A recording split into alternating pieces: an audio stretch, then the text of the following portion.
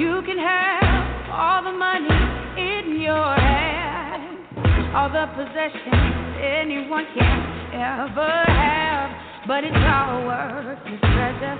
True worth is only measured not by what you got, but what you got in your heart. You can have everything, but what does it mean? It all means nothing if you don't stand up for something.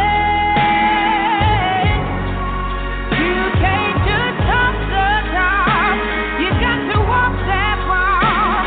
Yes, you do.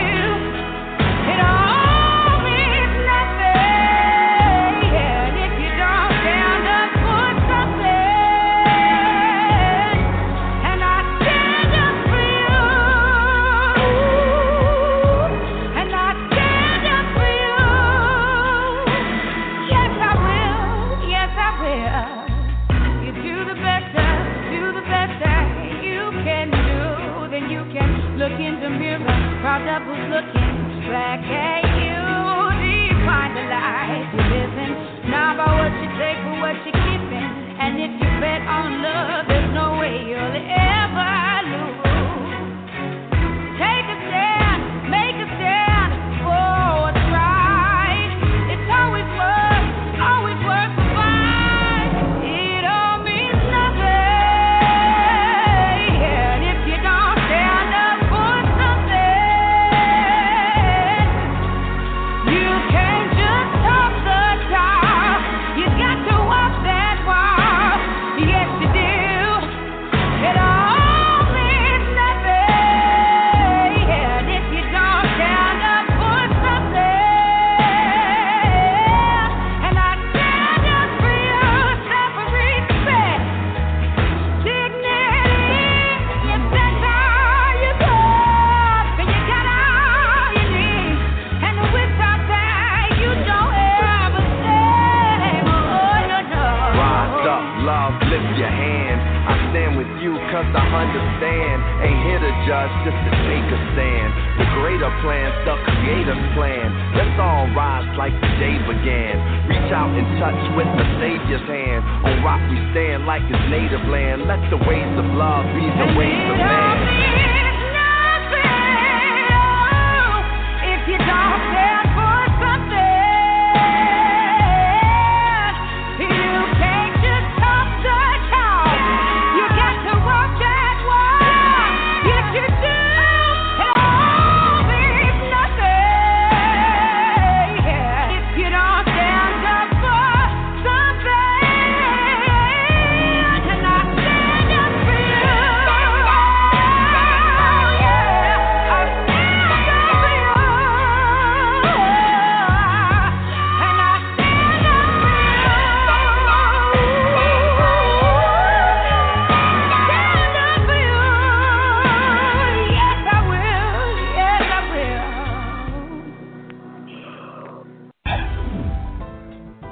USI never had it so good. 101.1 Radio, the best R&B and hip hop music. The Quiet Storm every Friday and Saturday. Talk radio with the best host in the business. Sports Talk Radio every weekend night with Princess Cooper. Never had it so good radio now on 101.1, and it's 24/7. The world's best radio station.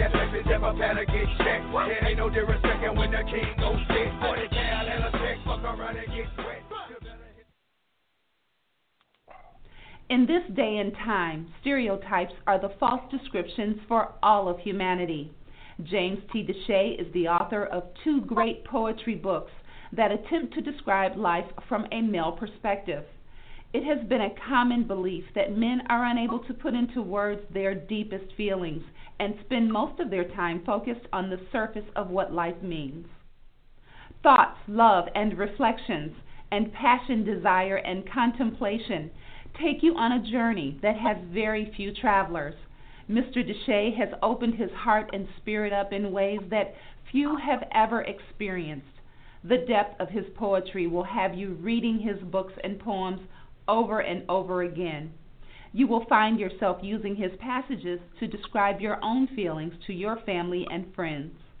It is now time to put aside your thoughts and feelings related to the depth of men's thoughts and delve deeply into the words of James T. DeShay.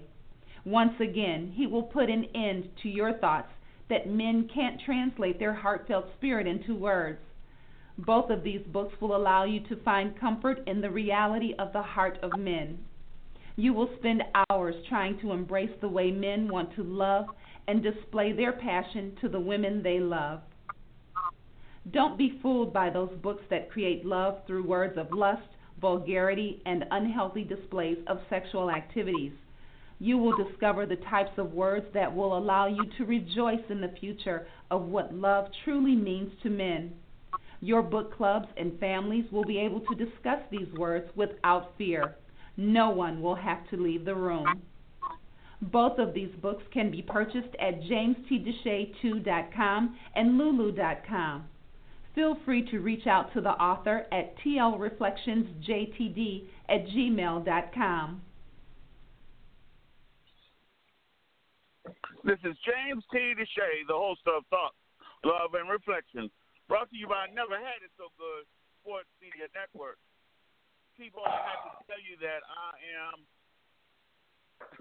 off the chain today with all kinds of thoughts because I have gotten a person on today that I truly admire, that is the kind of individual who is out there making things happen and is looking to try to increase the knowledge of people of color all over the place so that they can have their voices heard in a way that can make a difference.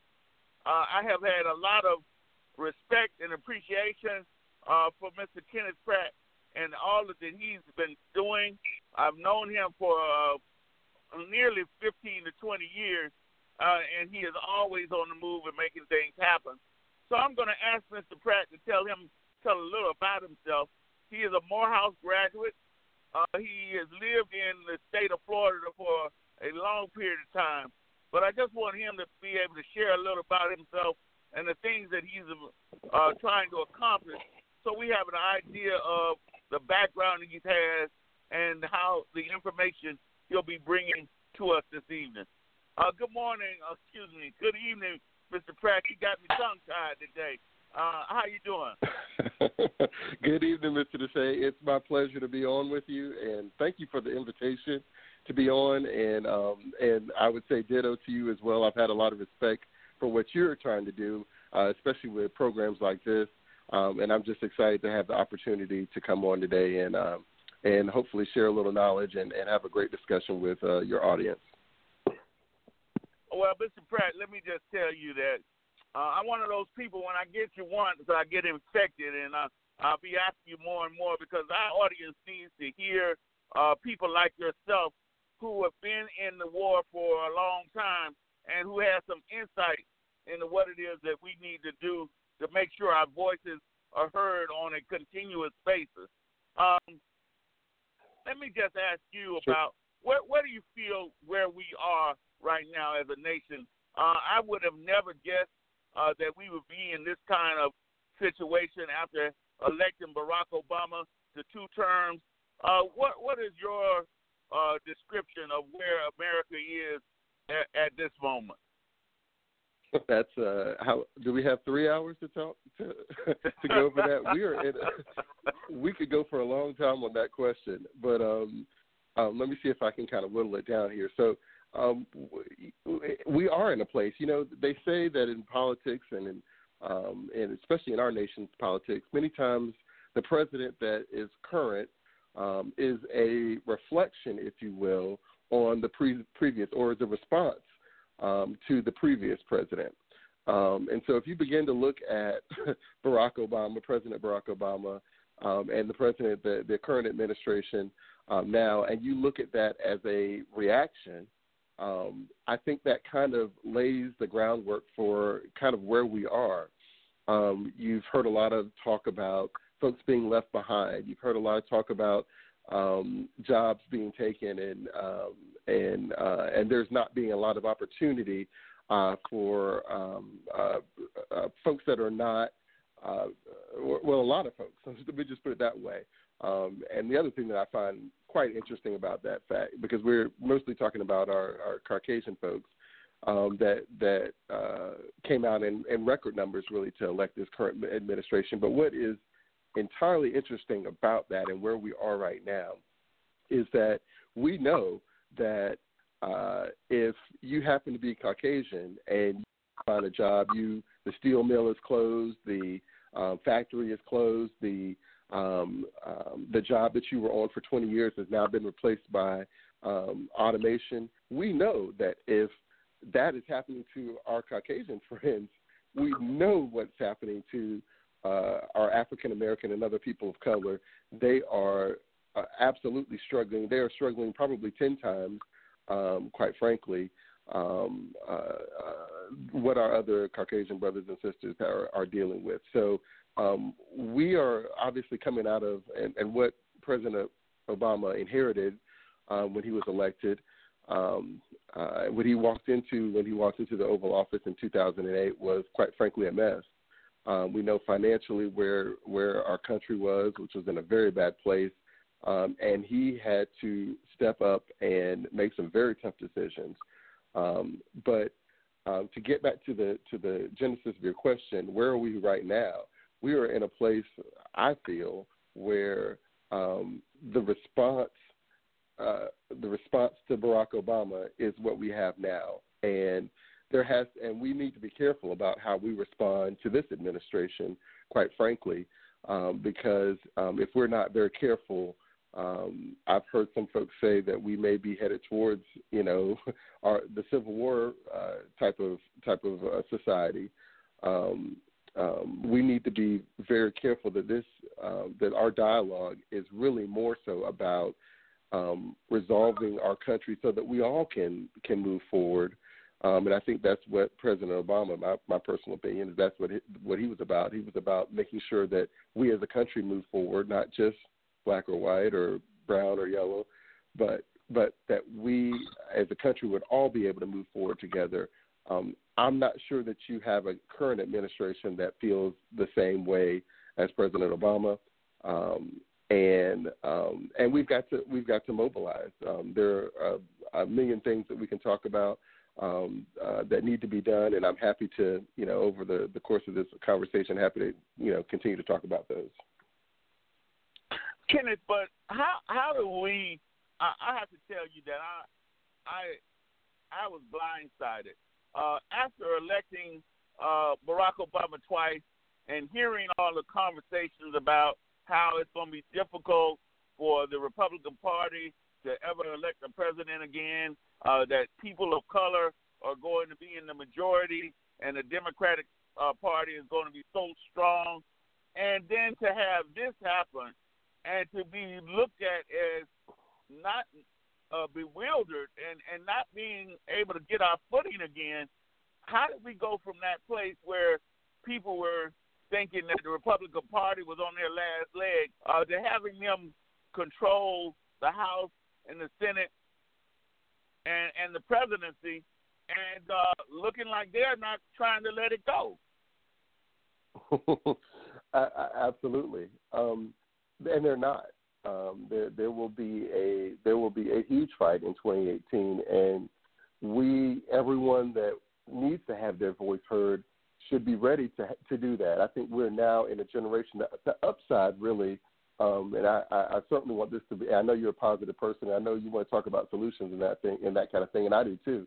The upside of all this is that we currently live in a society where having your voice heard can be the regular Joe on the street really can do that. It doesn't. You don't have to be a doctor, lawyer, engineer, other type of certain profession in order to have your voice heard. When take Barack Obama back when he was a community organizer, he was having his voice heard. And so, once again, to go back to your question or go back to your statement, we are in a dire position where we got away from that. Quite frankly, you have to keep your eyes on the ball in politics. And if your eye is not always on the ball, let me tell you, it will slip away from you. Our society is changing.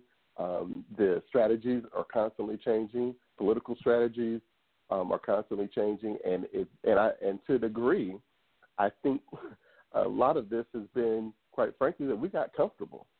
We got comfortable as people of color with saying, and we started to buy into the narrative that I don't want to say we made it, but that electing, as you said, twice an African American president was a huge landmark, certainly in the history of our country as well as African Americans. But there's more. There's more to the story.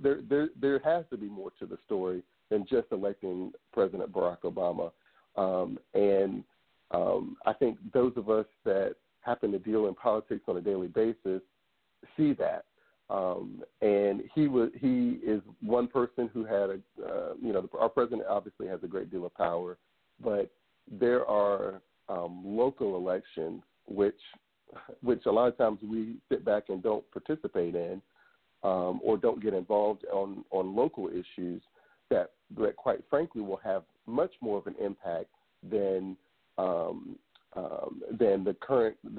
anything that will happen with the current administration. So one of the messages that I want your listeners to make sure that they come away with is that you don't have to go to, we have to live with the current administration for another couple of years, but we don't have to go to Washington, D.C.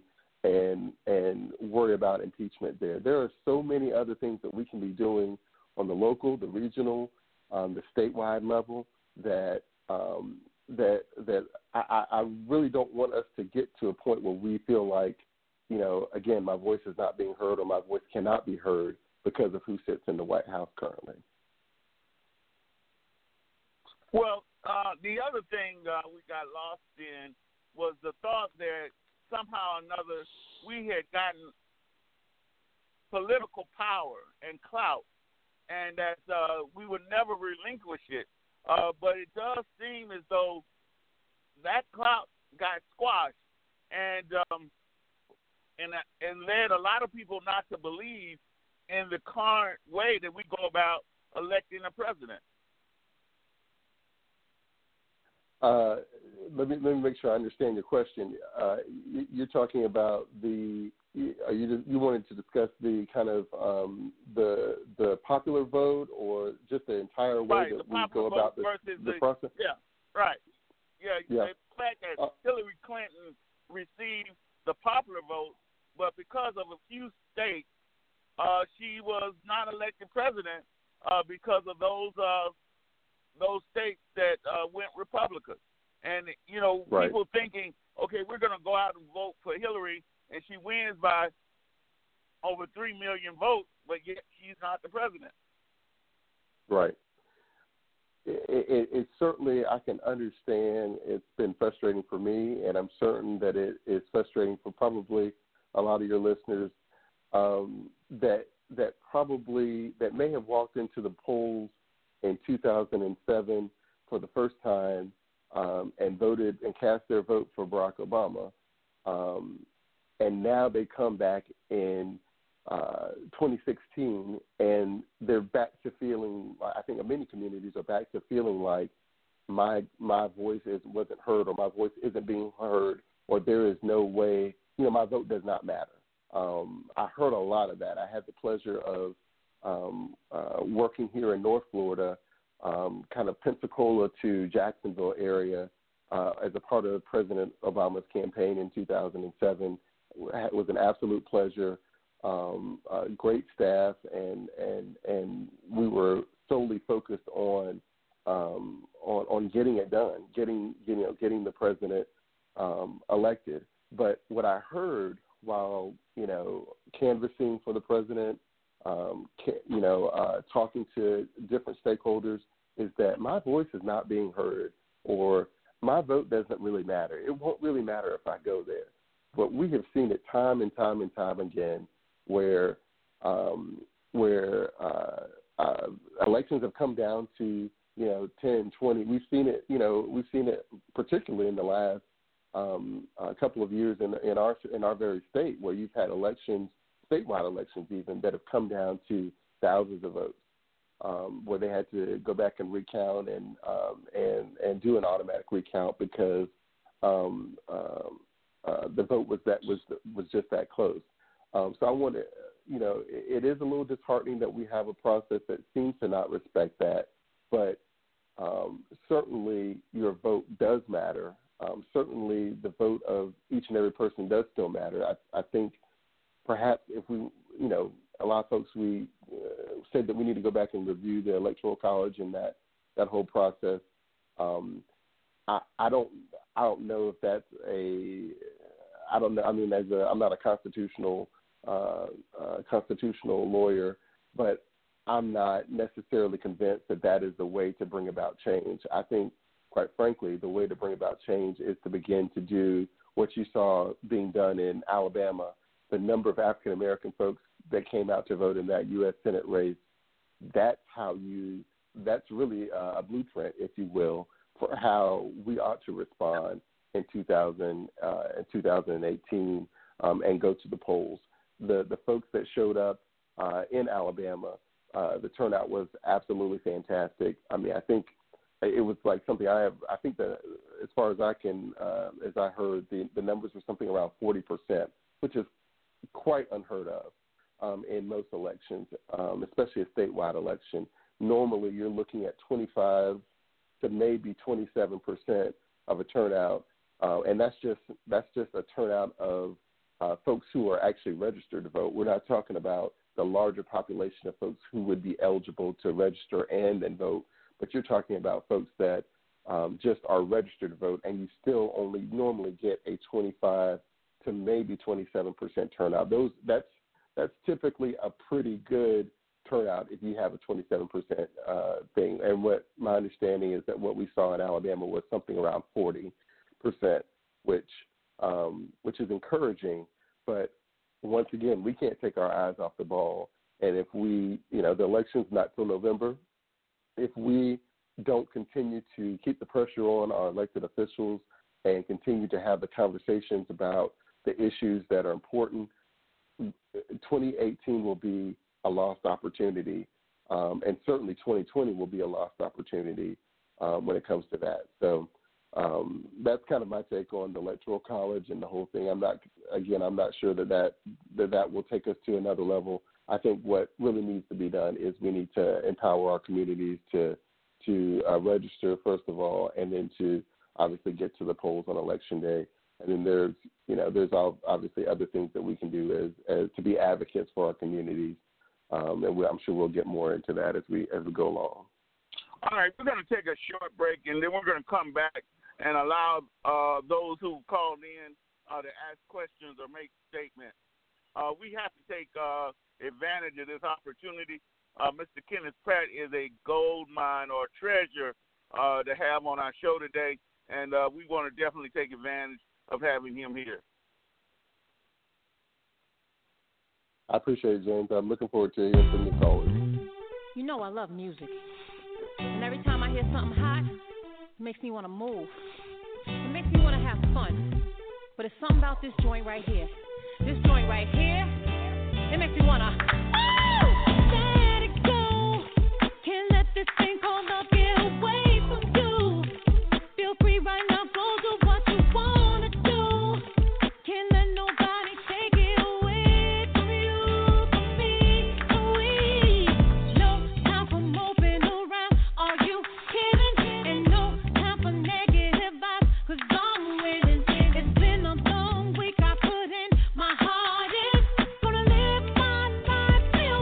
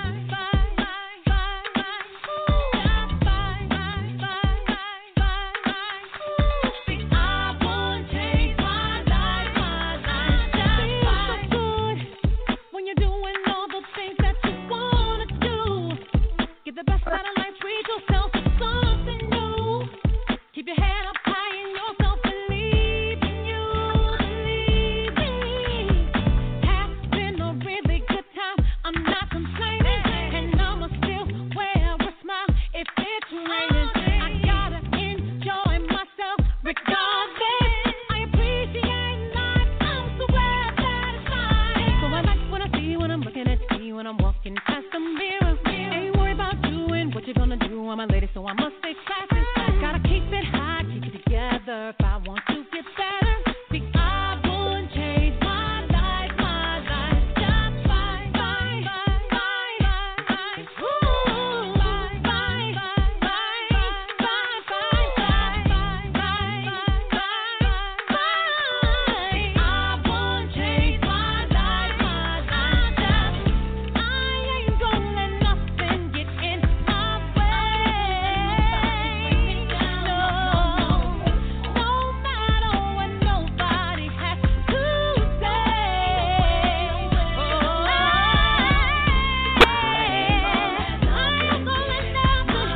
ain't gonna let nothing get in my way. No matter what nobody has to say.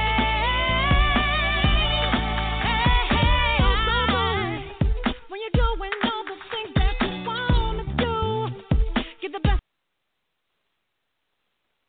This is James T. DeShay, the host of Thought, Love, and Reflection, brought to you by Never Had It So Good Sports Media Network. Cheryl, what type of question or statement would you like to ask of Mr. Kenneth Pratt today? Good evening, and how's everyone doing? Good evening, Mr. Pratt. I guess I would like to know a little bit more about what it is, that you do and you have done as far as implementing changes. Sure. Happy to talk about that. I come from Tallahassee, Florida, born and raised right here in Tallahassee, where I currently live. Spent some time in Orlando, and really one of the most important experiences that I had really was right there in Orlando, Florida, where I had the opportunity. I'm an attorney by trade, so I had the opportunity to come there and work with the Office of the Public Defender, and working with folks who obviously were indigent and needed my assistance from a legal perspective, and did that for several years. Decided to leave there, and then open my own criminal defense law firm with another gentleman at that time. Did that for several years as well, and then really decided that it was time to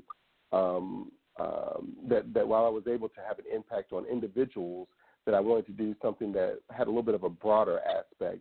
And so getting involved in, that's how I kind of got involved in the political arena.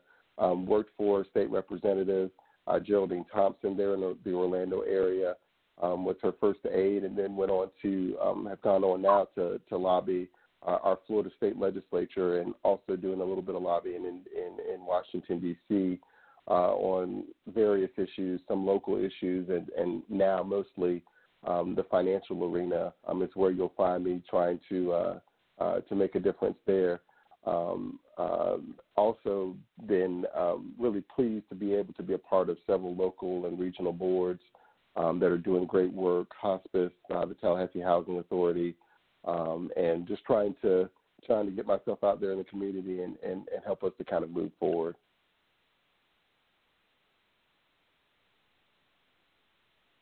Did I answer your question? Or? That did, and you have really been accomplishing a lot. My hat goes off to you. I thank you very much. You. Thank you. I appreciate Reverend that. Smith, and go ahead, James. Reverend Smith, what kind of question or statement would you like to make? Are you there, Reverend Smith? I did it again. I left the mute button on. Anyway, I said, good evening, Mr. Pratt. Good evening, sir. Everyone here on the line. I'm going to go back to the Electoral College and the voting situation. I understand perfectly what you're saying, and you're right. But we're talking when you speak of the Electoral College and you speak of the local elections, you're talking on a totally two different levels, right? Correct. Because we are at two different levels. Yes.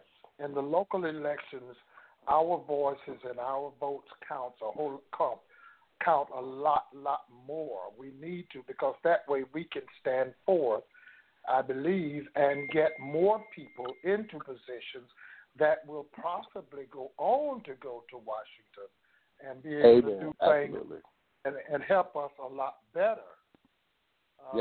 So if we do that. Now, when we come to the Electoral College, I'm not in favor of the Electoral College at all, I can tell you that, because I believe that one vote should count for each and every person, regardless of what. The reason I say that is because you got several, most of them white males, that are handling in the Electoral College. I think about 70% is white males and 30% are females, and maybe 2% are black. And anywhere man has his hands on anything, it can be corrupt in any way, shape, form, or fashion. And I know that the states have to win. You have to win a state in order to garnish those particular votes. But the Electoral College can send those votes any way they choose to. Right? That's right. That's correct. Okay. That's correct. So that's my problem with it. When a person wins, and that's where you find people are saying that their vote don't count anymore. And they feel even greater than that now, I believe, because Hillary won the popular vote by 3.5 million plus votes. And they feel like, wait a minute, 3.5 million? That's a lot of folk. And it is a lot of folk out of 369 million or something like that. Okay, so here we are. We got to get people to understand the difference in the operations. I believe if we can do that, the operations of the Electoral College and the local elections, where every vote is counted not by districts or precincts, but by whatever actually it comes in at that particular. There's nobody sitting there and say, well, we're going to put all of these votes in one basket. So this is what we've got to get our people to understand, that there's a great difference in local elections and governmental presidential elections. Absolutely. I couldn't agree. Even the senators and the congresspersons, our people need to get more involved in those votes. But when it comes down to the presidential vote, that's where we got a problem at, because we do have individuals that are sitting there on those boards, swaying people from one way to the other, regardless of what. So that's where I'm just want to say, what do you think about that? If we could get our people to try and understand it's a complex situation, really. And if we can get them to understand the difference, there's a great difference between those two, local and presidential. That's what I absolutely. I couldn't agree more. Yes, sir. James? Kenneth, let me ask you this question. Now, I understand they let people can vote the way they want to, but they're supposed to vote the way the state required them to vote. But it does seem somewhat antiquated that is the only area that we use that method. Yeah. I'm not gonna. I can't defend the Electoral College to you. I wish that I could. I wish I could tell you that there's a good reason why we're using it, and that legally it has to be. It's a representation of our country, and that we should continue to use it. I can't tell you that. My guess is that if you were to take, if you were to poll folks, or if you were to actually look to do an amendment to the Electoral College, that would probably succeed. There have been several, my understanding, there have been several attempts in the past to change it, but that those attempts obviously have been unsuccessful. But I want to hit on something the Reverend said really quick because I want to make sure that I shine a light on the fact that he talked about we have to develop folks at the local level, and that is so important. In politics, we call that having a bench. And I don't care if you're Republican or Democrat, but you have got to have a bench, both political parties or even the folks that are not necessarily in a political party. You may be an issue person who has one or two issues that you think are important that need to be heard. The folks, take for instance, Black Lives Matter. The folks in Black Lives Matter, they have to have a bench of folks that are able and willing and have the financial backing to run. And those folks have to be elected at the local level and then hopefully at the state level. And then we obviously talked about the Senate and Congress and then maybe perhaps even the White House. But you don't get anywhere by not electing folks who have the experience and the ability to navigate through politics.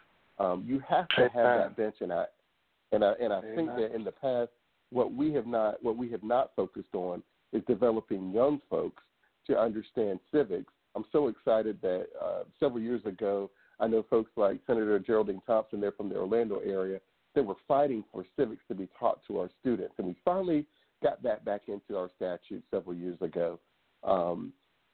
We have to teach them civics. We have to teach them the importance of government and the functions of government, because government can have a very powerful effect on the lives of many, many people. We know that, but our children do not know that. Our kids are not learning that on a daily basis. So we've got to change the culture that it pertains as to that. Young people have to understand that they need to turn off, for a minute, turn off the reality show and get on, whatever your political persuasion is.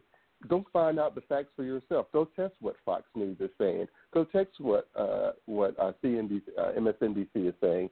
I'm not going to tell you to believe everything that you hear on the internet or that you read on the internet or that you hear on TV, but challenge those things. And that is also how you inspire young Barack Obama. That is how you develop the next level, because we can't rest on Barack Obama's accolades. We have to be. Amen. We really should have been. We should have been developing the next Barack Obama before. But we have to now. We have to continue to develop our young folks into the next presidential to put them in a presidential position, and that takes money. That takes support in terms of knocking on doors and getting people to register to vote and getting people to actually get to the polls. It takes judges. It takes lawyers. It takes a lot of folks to have the right folks in the right places. And so we can't just rest on one or two people and put it in the hands of them. It has to be an army of folks. It has to be an army of young people who rise up and understand the importance of civics and government, and that are willing to not lay down. All right, D, let me come to you. D, what question? D, let me ask you what question or statement would you like to direct to Mr. Pratt? Good evening, and thank you. It's a pleasure to have you on the show. I am at a point when it comes down to these elections and the power that these politicians use in the way of persuasion. Going forward, when it comes down to these electoral colleges and the electoral and the vote that they possess, when Donald Trump came on the stage, when he came on the scene, he let it be known how powerful the art of the deal making is. I'll say that again. He made it known how powerful the art of deal making is. And it puts me in the mind that these people that's in a position of the electorals, they're in a position to swing one way or the other, can be swayed by the power of the and that is a frightening reality. You know, even when it comes down to the state level, when Roy Moore was running for the Senate, and and Donald Trump used the power of he used his clout that he thought he had, and with the backing of the his base, especially in the red states that he knows that are there, he tried to use his input. He tried to use his input to sway those voters to vote for Roy Moore, even though he was a bunch of trash. Correct. And so all of that is very frightening going forward, because my question to you is, you know, when the Trump came on the scene, he kind of spit in the face of everybody, all the other candidates that was eligible to be a viable candidate. Being professional politicians and showing some poise, what's to say that the next person to come in won't have any ethics at all? And you know, so the Constitution doesn't. I mean, I think, you know, these Republicans now, it seems to me now, they are finding all kind of ways to find loopholes to make anything okay. including a lack of morals. And so it's frightening. It's frightening, and I don't know now. And I say all that in contrast to the popular vote. You know, when people go out to vote their heart and to vote for the betterment of their neighborhoods. So when these sleazy people come into play, and they don't care nothing about what you think, and all they care about is Wall Street and the ideology of the redneck statue. All of that can be bought. All of that can be bought and swayed by charisma by these sleazy politicians. And I'm sorry to sound like I'm rambling, but I'm real confused, and maybe you can throw some light on that. Sure. So let me talk a little bit about kind of politics as I see it, I guess, in general. You are always going to have deal making, and it's also compromise. Also, another way to look at it is compromise. But you're always going to have deal making, and I think that's actually a good thing. I think that's kind of what our democracy is founded on, the fact that, you know, no one really ever gets their way totally. And when democracy works, that's I think what happens. We have to. I think we, as sometimes specifically Black folks, I think we have to get away from thinking that we're always going to agree with every politician on every issue. It's not going to happen. It's I think, and I hear that a lot as I've knocked on doors and helped campaigns. You know, that there are folks out there who say, well, you know, so and so, this politician did not vote the way that I expected them to vote on this one issue. Now, if there are 5 or 6 issues that they didn't vote on, then yeah, you need to either run yourself, or you need to find somebody in your community who is going to identify with those issues and vote the right way on those issues. That's the way that has to be done. You know, that's the process that we have to go through. In terms of the Electoral College, it is unfortunately what it is. It's the rules that we have to play by. In Florida, here we have a major opportunity and we'll continue to have a major opportunity. My understanding is that our census numbers are such that we'll be gaining possibly 2 new members of Congress. So we'll go from 27 members of Congress to now 29 members of Congress. If you're living in the state of Florida, your vote definitely counts, and it definitely counts a lot, and will continue to count. And as more folks continue to move to our state, there will be an even greater impact that we will have on national elections. But again, this goes right back to kind of the first point that we had with the Reverend. We have to keep our eye on the ball, and the ball really has to be, at some level, it has to be a local, state, even regional issue of getting the folks that truly represent our communities, getting those folks elected. If we're not, if you think that State Attorney Aramis Ayala is somebody who I actually have worked with in the past, if you think she can get reelected without the help of, without money, without the help of folks knocking on doors for her, we're sadly mistaken. We have to be willing to help these candidates, and we have to be willing to reelect and hold accountable the folks that are not voting the way that we want to. But we're not going to get them on every vote. There are different, they vote different ways on different things for different reasons. I am somewhat sympathetic to some of our elected officials because they do have a very tough job, but we have to, as a people, begin to hold them accountable. And when the vote does not go down the way that we want it to, we have to go to their offices, meet with them, and explain to them why we feel the way that we feel about a particular issue. It's engagement that has to take place, and unfortunately, there's just not enough.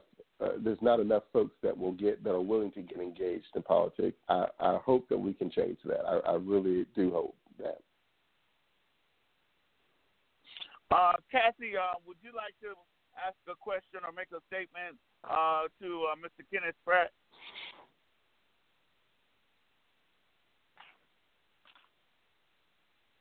You there, Kathy?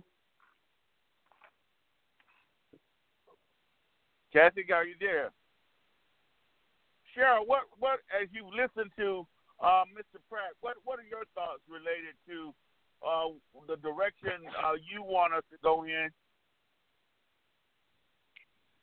Everything has been so informative and making the things that we have been talking about so much clearer because, we've been talking about our local elections and how important it is. And one of the things that we brought up was, trying to get the churches to be able to explain to individuals what's actually on the ballots. Because when they go in to vote, they're not really understanding, what they're voting. We have some loyal voters that will vote, and what they vote for may not actually be what they meant to vote for.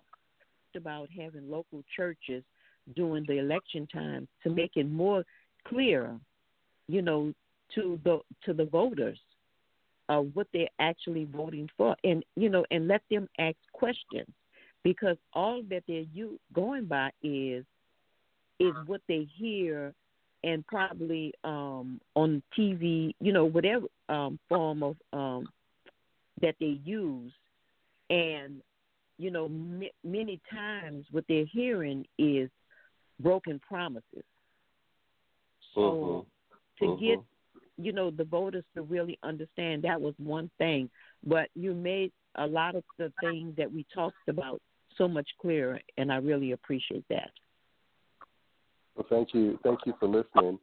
And let me make a quick comment about that, because I think you're right on point. There are a lot of important ballots or initiatives that are going to be on the ballot. One of the key initiatives that is going to be on this upcoming ballot, and it will kill me if we don't get folks to come out on this issue: the restoration of rights for felons. That is now going to be an issue that is going to be on our 2018 ballot. I spoke with the young man Desmond Meade just the other day. They have everything in place, and he is running a wonderful operation. And he has made it such that we have that issue on the ballot to vote for. And we have to pay attention to those other things that, beyond the names of the politicians that are on there, You're exactly right. We have to pay attention to the other initiatives on the ballot, like the restoration of civil rights issue, and folks really should being prepared right now to get involved. This is a major issue for the African American community that has, in some instances, 50% of your prison populations made up of African American men. When African Americans only make up to 12% of our society, 10 to 12%, depending upon where you are, but 50% of our jails, we know that we have a higher felony, that many of us have more felonies, or more folks that have felonies. So why would we not want to give them an opportunity? It's an issue that I feel so passionate about, and I hope that folks will get engaged on this issue and will look at the ballot. And let me also encourage you to reach out to any of your local black bar associations. I'm a member of the one here in Tallahassee, the Tallahassee Barristers, and when I lived in Orlando, happened to be a member of the Paul C. Perkins Bar Association. And I know both of those organizations would be happy to pull together attorneys, local attorneys, who can come in and talk to the churches and folks that are willing to come to a church program to learn about and really have a really in-depth discussion about what are the other issues on the ballot. They're very complicated. I happen to be trained as a lawyer, and I can tell you they're complicated for me. So I'm more used to reading legalese and that kind of thing. So I certainly hope that you will reach out to other lawyers that are willing to give a fair explanation of exactly what folks are voting for, because you're absolutely right. We need to know what we're voting for, and there's not that doesn't happen enough. So thank you for your comment. All right, Kathy, we're going to come back to you to see if you're there. Are you there, Kathy? Do you have a question or a statement you would like to ask Mr. Pratt? Good afternoon, James. No, I'm just enjoying the show. I'm just listening. Thank you. Okay.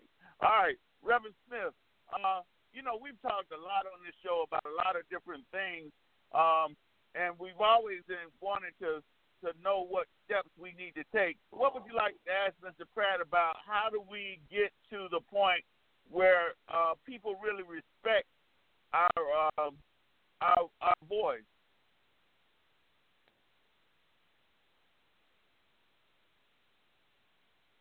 Are you there, Reverend Smith? I did it again. Okay, here we go. All right. Here, okay. I took it upon myself to go on my computer and look up the Electoral College, and I got it right here in front of me. But in the interim of that, what you were saying is this: I look at people as being individuals because God said we need to do so. God has no elected person, and we have no elected person. We don't have to like what they do, but we must love them regardless of what. And that's a hard thing to do. That's one of the hardest things that we have found out to do as mankind or as Christians. But absolutely, I look at it's going back to something that he said before about Miss Ayala. I was very disappointed in Miss Ayala. I'm also, Mr. Pratt, I'm also a retired Florida Department of Law Enforcement special agent. I was there with them for 27 years. But at the same time, I'm looking at our people. When we go and take the time up to back someone, they should give us the whole story out front of what they're going to be and what they are not going to be. That makes us look bad when things, I would think so, don't you? That makes us look bad when you don't tell the whole story. Oh, absolutely. Absolutely. I was very disappointed. Yeah. And I was tremendously disappointed when she came up after the gentleman did what he did to those officers. I was very disappointed. All of a sudden now you don't believe in the death penalty. And she probably believed in it before that. But it's going to be, my question is, do you really believe that the people are going to trust her to go back into office after her time is up? Yeah, I don't. I will say I don't know enough about that particular, the race, the issues surrounding it. Obviously, I'm aware of her stance on the death penalty. And as someone who I actually in part of my career as an attorney has also been spent on the other side. I was a state attorney before I was a public defender, actually, and so I've worked on both sides of that. Right. And what is your take on that, though? I mean, do you believe that when you're running for an office, we know that it's political. I was a city commissioner also, so you know it's difficult to sit and judge. I'm not going to judge Ms. Ayala because I don't believe in the death penalty either. But don't you think that when we're out there, especially if we are black, especially if we are black, we have to be better. You know that. We've got to do things because they're going to pick at every little thing to try to discredit every little thing. You know that. Absolutely. For a fact. Oh, absolutely. And so absolutely. We need to be. That's one thing that the people that we are going to try to elect need to understand. Be up front so we can fight for you. If we can't fight, we don't know the truth, we can't fight for you. So that's what the people that are being elected are going to have to do for us. The people, tell us the truth. Let us know where you stand. Then we can either be for you or against you. But when you come in all of a sudden and we find it out when everybody else does, or when everything is all in topsy-turvy, how can we do too much for you after that? Right. You know, and I think it's terrible that the governor put her through what he did, but he did. But she put herself in that position. Right. Yeah. It's certainly. And let me just say one quick thing about the death penalty, which I haven't done a lot of recent research on it, but in the previous research that I've done on the death penalty, it certainly needs some reform, and I'm not saying that we should get rid of it. I'm simply saying that when you look at the number of folks there, I'm sure you're aware of the Innocence Project, which was a big deal nationwide. The Innocence Project, made countless men and women. We happened to find that there was DNA evidence that they were innocent. Right. Even after they were convicted. And so anytime you have a system that makes that many mistakes, and that you had a lot of folks that were sitting on death row, we have to. I think the way that I choose to look at the death penalty is that perhaps we don't need to get rid of it, but we certainly need to look at some potential reform of what needs to happen in terms of making that process a fairer process, and making it one where we're not just sending you to jail because you're a large African American male who was, at the scene of a crime where Caucasian folks died. Because the numbers are astounding. If you look at, I can't remember who the researcher is, but it's been researched before that if you happen to be a black man in that situation, your chances of being convicted are highly greater than anyone else. We know that. Right. We know that. Yeah. Yes, we do know that.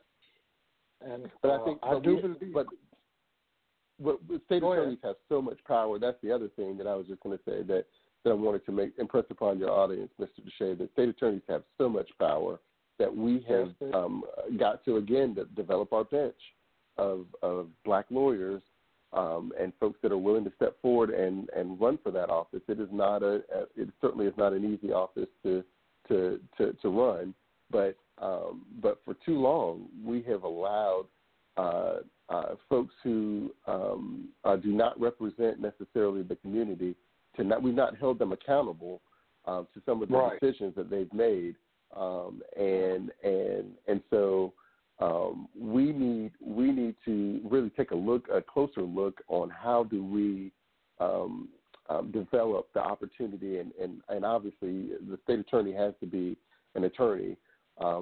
My understanding that I work with, I happen to be a graduate of Florida State's law school, but I work with law schools all over our state, and we are unfortunately seeing fewer black folks go into law school, and I'm actually working with a group of attorneys and former colleagues of mine right now to try to make sure that we can keep those numbers up, because if we don't, you're not going to ever have another black state attorney if you don't have black lawyers that are in our community.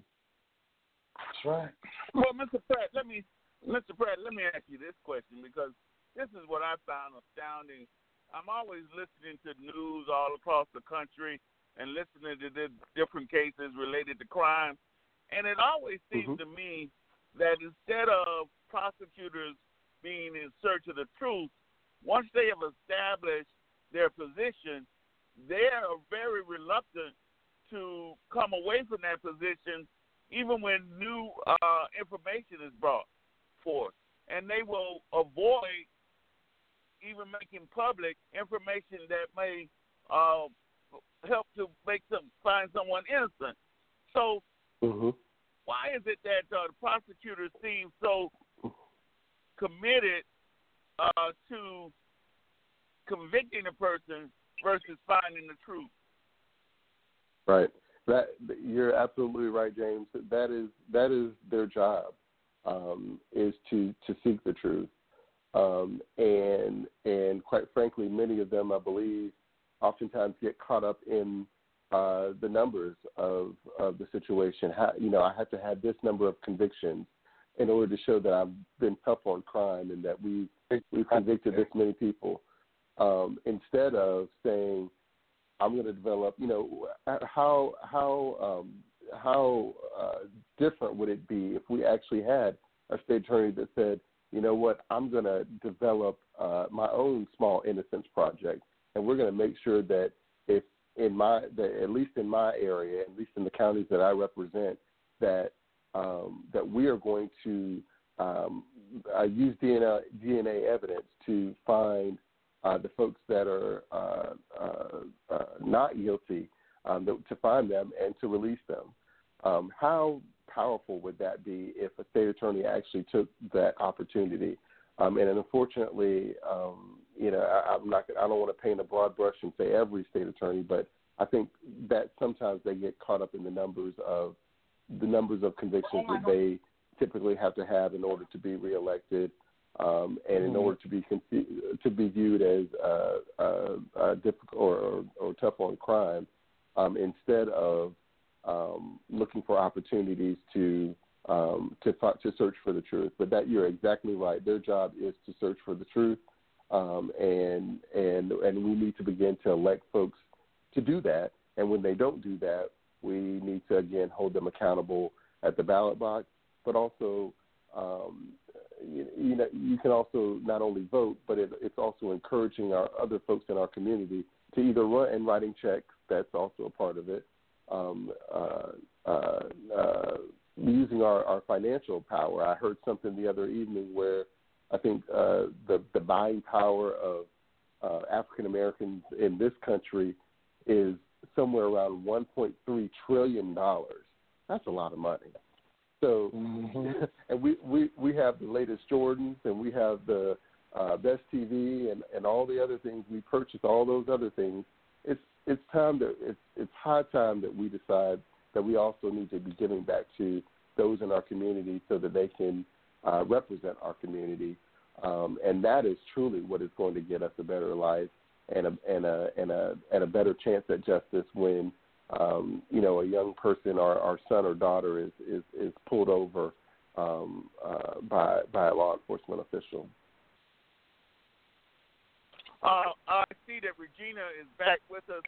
Regina, would you like to ask Mr. Pratt a question or make a statement? Yes, hi, good evening. All I would like to say is here in South Carolina, and particularly in Columbia, we have I have access to a young man, Antoine C. Wright, who always endears himself to anything that I'm doing to give insight. He does it unselfishly.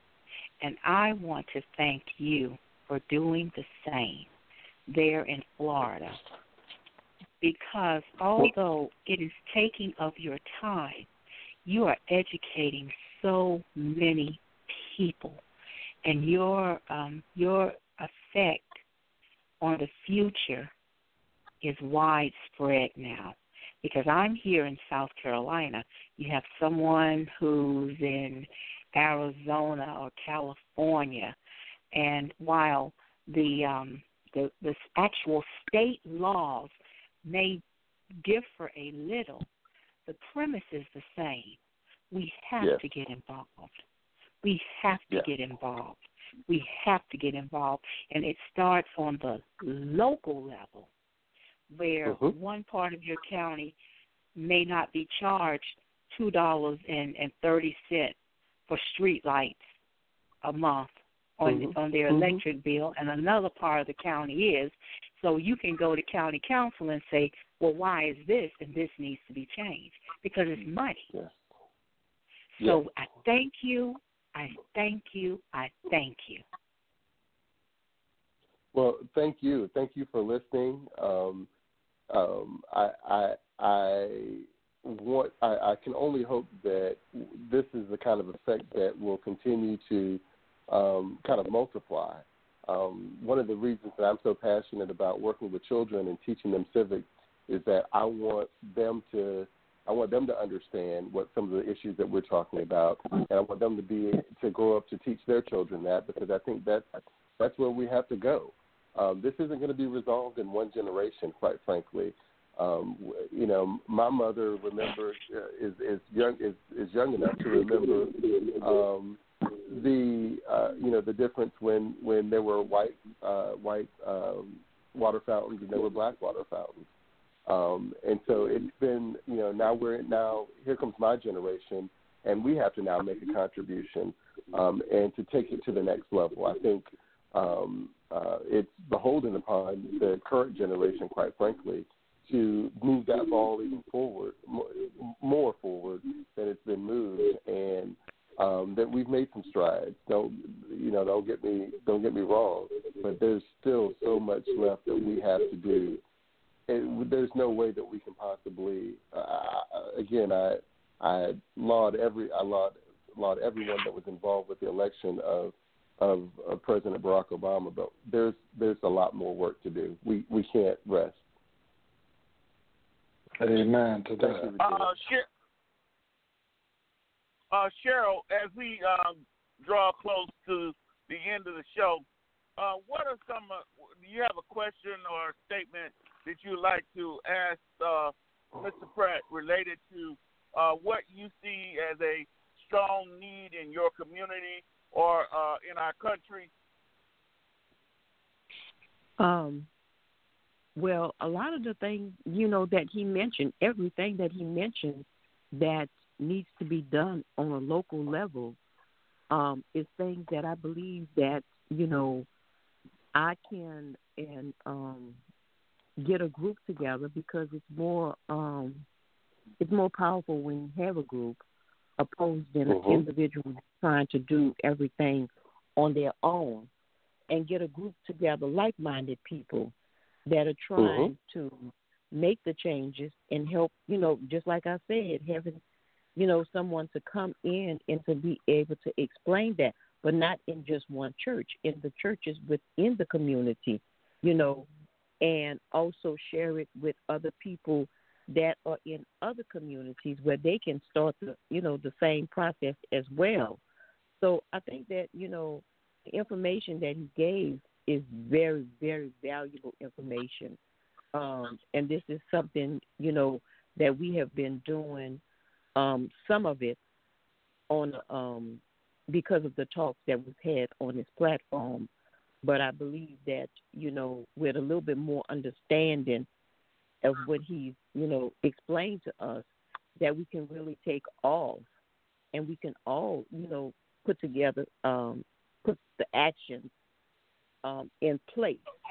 And, looking for this next ballot coming up is really important. So that's something that, that I really want to get on before it actually happens, so we can actually educate the people when they go to the polls and they know what they're voting for.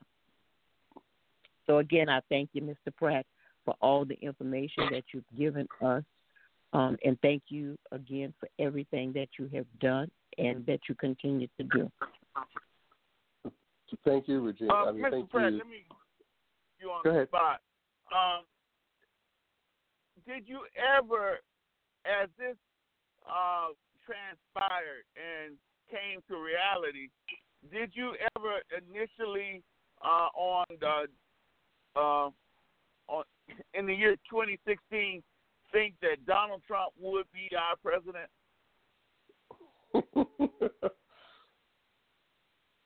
Only, I will say this about your question, James. I was afraid, and quite frankly, I thought that in 2012 we were going to see it with the Romney campaign. But my biggest fear, and I voiced this to some of my colleagues when we helped to elect President Obama, some of the folks that were working with me on his campaign, that there will be, some people will call it a backlash. I used to call it a blacklash, because, and that's what I see. That's where I see us as being right now. That this is a direct response to the election of Barack Obama, and if we don't respond again with someone that has compassion, someone that has a presidential temperament, someone that is willing to move us forward as a country and not different segments, and not seeking to divide our country, seeking to divide people by who should come to this country. We're dealing with the immigration issue right now in our country, and it is astounding to me that I've talked to some black folks that really have not seen this as a black issue, even when we know that there are many folks that are Caribbean and from African countries that come here who are also in danger. It's not just brown folks; it's also black folks, and that's one of the other things that I wanted to make sure I got out on this program, was that there are so many issues that we have to begin to turn our focus to, that it sometimes is very difficult to put it all together, but we have to systematically begin to elect a good moral folks that have the right temperament, that want to do the right thing for our communities, be them black or white or some other color. We have to begin to elect those folks and re-elect those folks and continue to stay engaged. You can't play in the game of politics just one election, because we've already seen what the current administration has redacted and returned us to. Quite a few other has returned some of the items that President Obama has done through executive order. He's reversed that. So we have to. It's now at a point where we have to again show up and begin to make our voices heard at the ballot box. But we have to do the homework of also going and finding out what are the important issues on the ballot. Who are the folks that I need to vote for? What are the issues that matter to me the most? And questioning those candidates on those issues. that's what this whole thing is about. The whole game of politics, if you will, is about asking the question of and figuring out what are the issues that matter to me most, and making those issues at the top of the mind of the folks that represent us, be it in the State House or the White House. All right, we're going to take another short break, and we're going to come back and let everyone have their final word. I am this woman. I am this woman that has set the expectations of the world to take my rightful place among the stars. The woman that does not use the traditional roadmaps to a given place, but create my own destination. I am this woman that maintain her intrinsic beauty in ways not determined by others' thoughts, but by my own sense of uniqueness, my own desire of sexiness and allure. I am this woman designed by my Creator to scale the height of the unbounded, allowing my talents to be seen by the masses while inspiring those yet to dream to greatness. I am the mother of the world, deserving the respect of all that walk under the gravity of the earth, igniting the love that exists in all men while being the birthplace of the future. I am this woman. I am this woman that ascends the expectation of the world to take my rightful place among the stars. The woman who does not use the traditional roadmaps to a given place, but creates my own destination.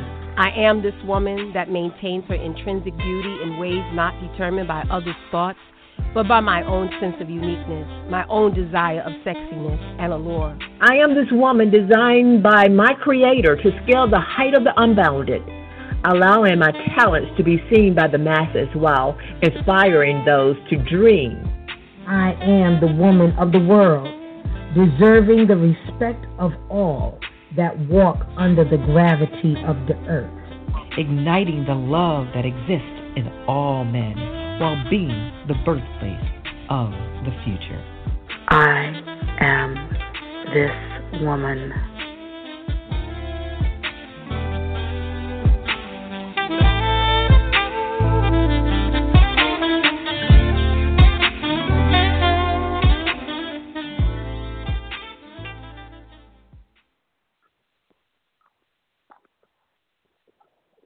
Cheryl, what is your final thought for this evening? Again, I say, Mr. Pratt, we thank you for sharing this platform with us this evening. And as I always say, we believe that we are doing a lot.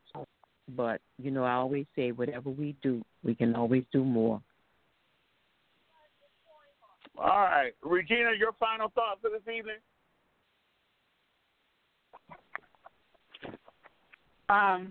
My final question is, when will Mr. Pratt be joining us again?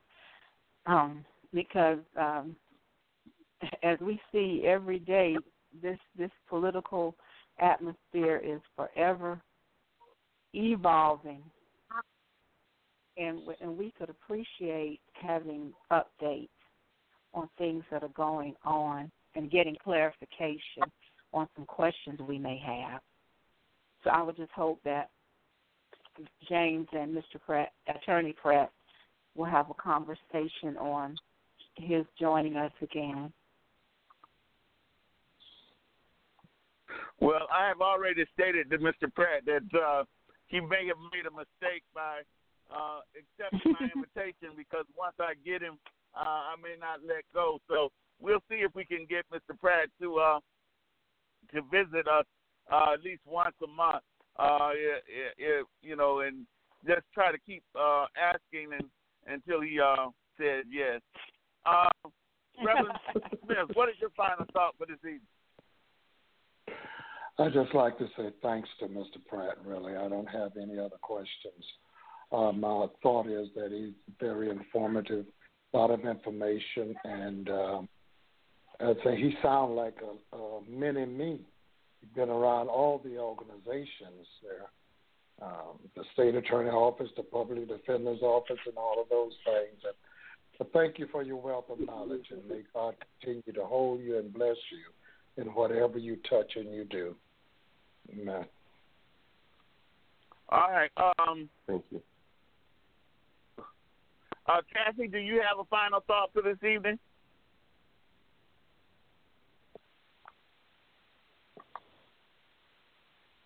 Kathy going again? I guess so. She was just listening today. All right. Mr. Pratt, what is your final thought for this evening? Well, first of all, let me say thank you for having me on. I'm excited about any opportunity to have an opportunity to educate folks and to get educated myself on what are the issues that people care about. So I look forward to having additional conversations. Perhaps we can come back and, one of the issues that I wanted to talk about that we didn't even get a chance to even get on is the appointment of judges through the Judicial Nominating Commission. And there's so many other issues that really that we could get into that are really so impactful on our community, and issues that folks may not be aware of, and things that they can get engaged with, increasing that engagement, because 2018 and 2020 are definitely times that we don't want to be caught off guard. We don't want to be sitting on our hands during the next two elections. Every election is important, but we continue. But the ante continues to be up as we move more and more into the future. It seems as though our elections are getting more and more important, and certainly I want to encourage those who are listening to continue to fight, to continue to work in your communities, learn the issues, and I hope to have the opportunity to come back and talk to your audience again, Mr. DeShay. Amen. Oh, you will, without a doubt. We'll stay in touch and make sure that happens. This show is about allowing people to have a voice who have been not asked what they think or what direction they think the country should go. So it's real important to me that we stay on task and make sure that people have a way of speaking out and sharing what it is that is on their mind. I want to continue to thank all of you guys for your continued support, for being here and being willing to make thoughts, love, and reflections a part of your daily existence. We're here so that we can get to understand what's going on in our world, and so that we can share our thoughts with those who sometimes are not listening. This is James T. DeShay, the host of Thoughts, Love, and Reflections, and we'll be back tomorrow at 8:30 Eastern Time so that your voice can be heard loud and clear.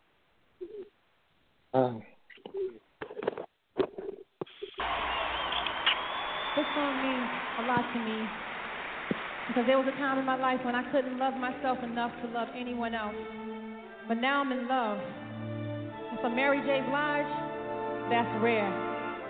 Relationships are really, really hard to keep together, but let me explain to y'all what happened to me. Chemistry was crazy from the get-go. Neither one of us knew why. People swore it off as a face, said we can't see that. Now from top to bottom, they see that we did that. It's so true that we've been through it, but we got real. Baby, we've been too strong for too long. And I can't be without you, baby. And I'll be waiting up until you get home. 'Cause I can't be without you, baby. With anybody who ever loved you, you know how I feel. Baby, call the radio and you just can't be without you, baby. I got a question for you. You already know the answer. Still, I wanna ask you, would you lie? No. Make me cry. Do something behind my back. neither would I, baby. My love is on the up and up. I'll be faithful, I'm for real.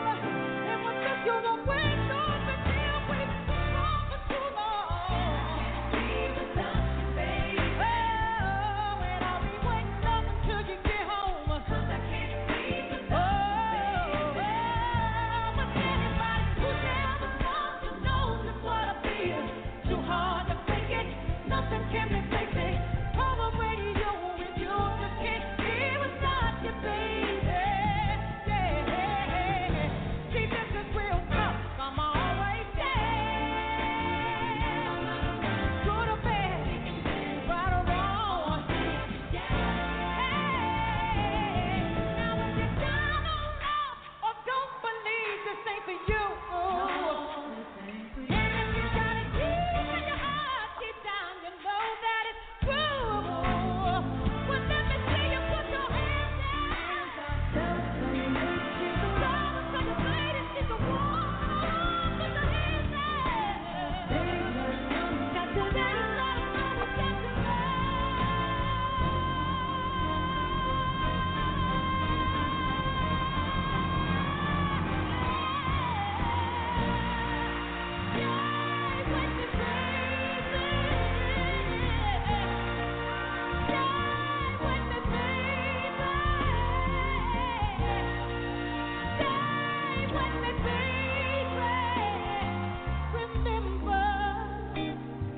you said I was the one for you. Remember, I'm believing what you said was true. Remember, I'm telling you.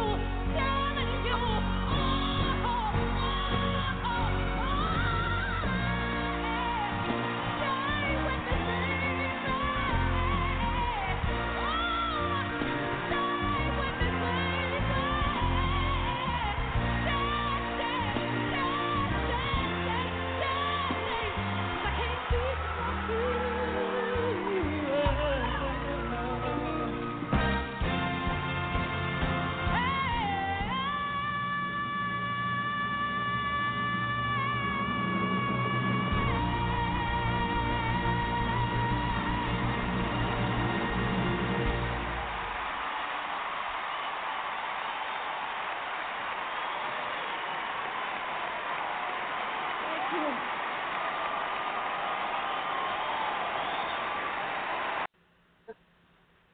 I am a man, given the power to overcome the unexpected, asked to remain unbowed as the winds of change swirl around me. I am a man that knows my place and is fearless as I walk the streets of the world. It is my birthright to control all aspects of my existence while being humble. I am a man searching the roads for the moment that will empower me to uncover my purpose and allow me to rule over my kingdom. I am a man which has been given the characteristics of my Father, ordering me to protect the one who makes me whole and gives me images of myself. I am a man who will display love in a fashion created within my internal spirit, fixated on sharing my love beyond the bounds of my family. I will make sure that my legacy lives within all who cross my path, instilling God's love and motivation. I am a man.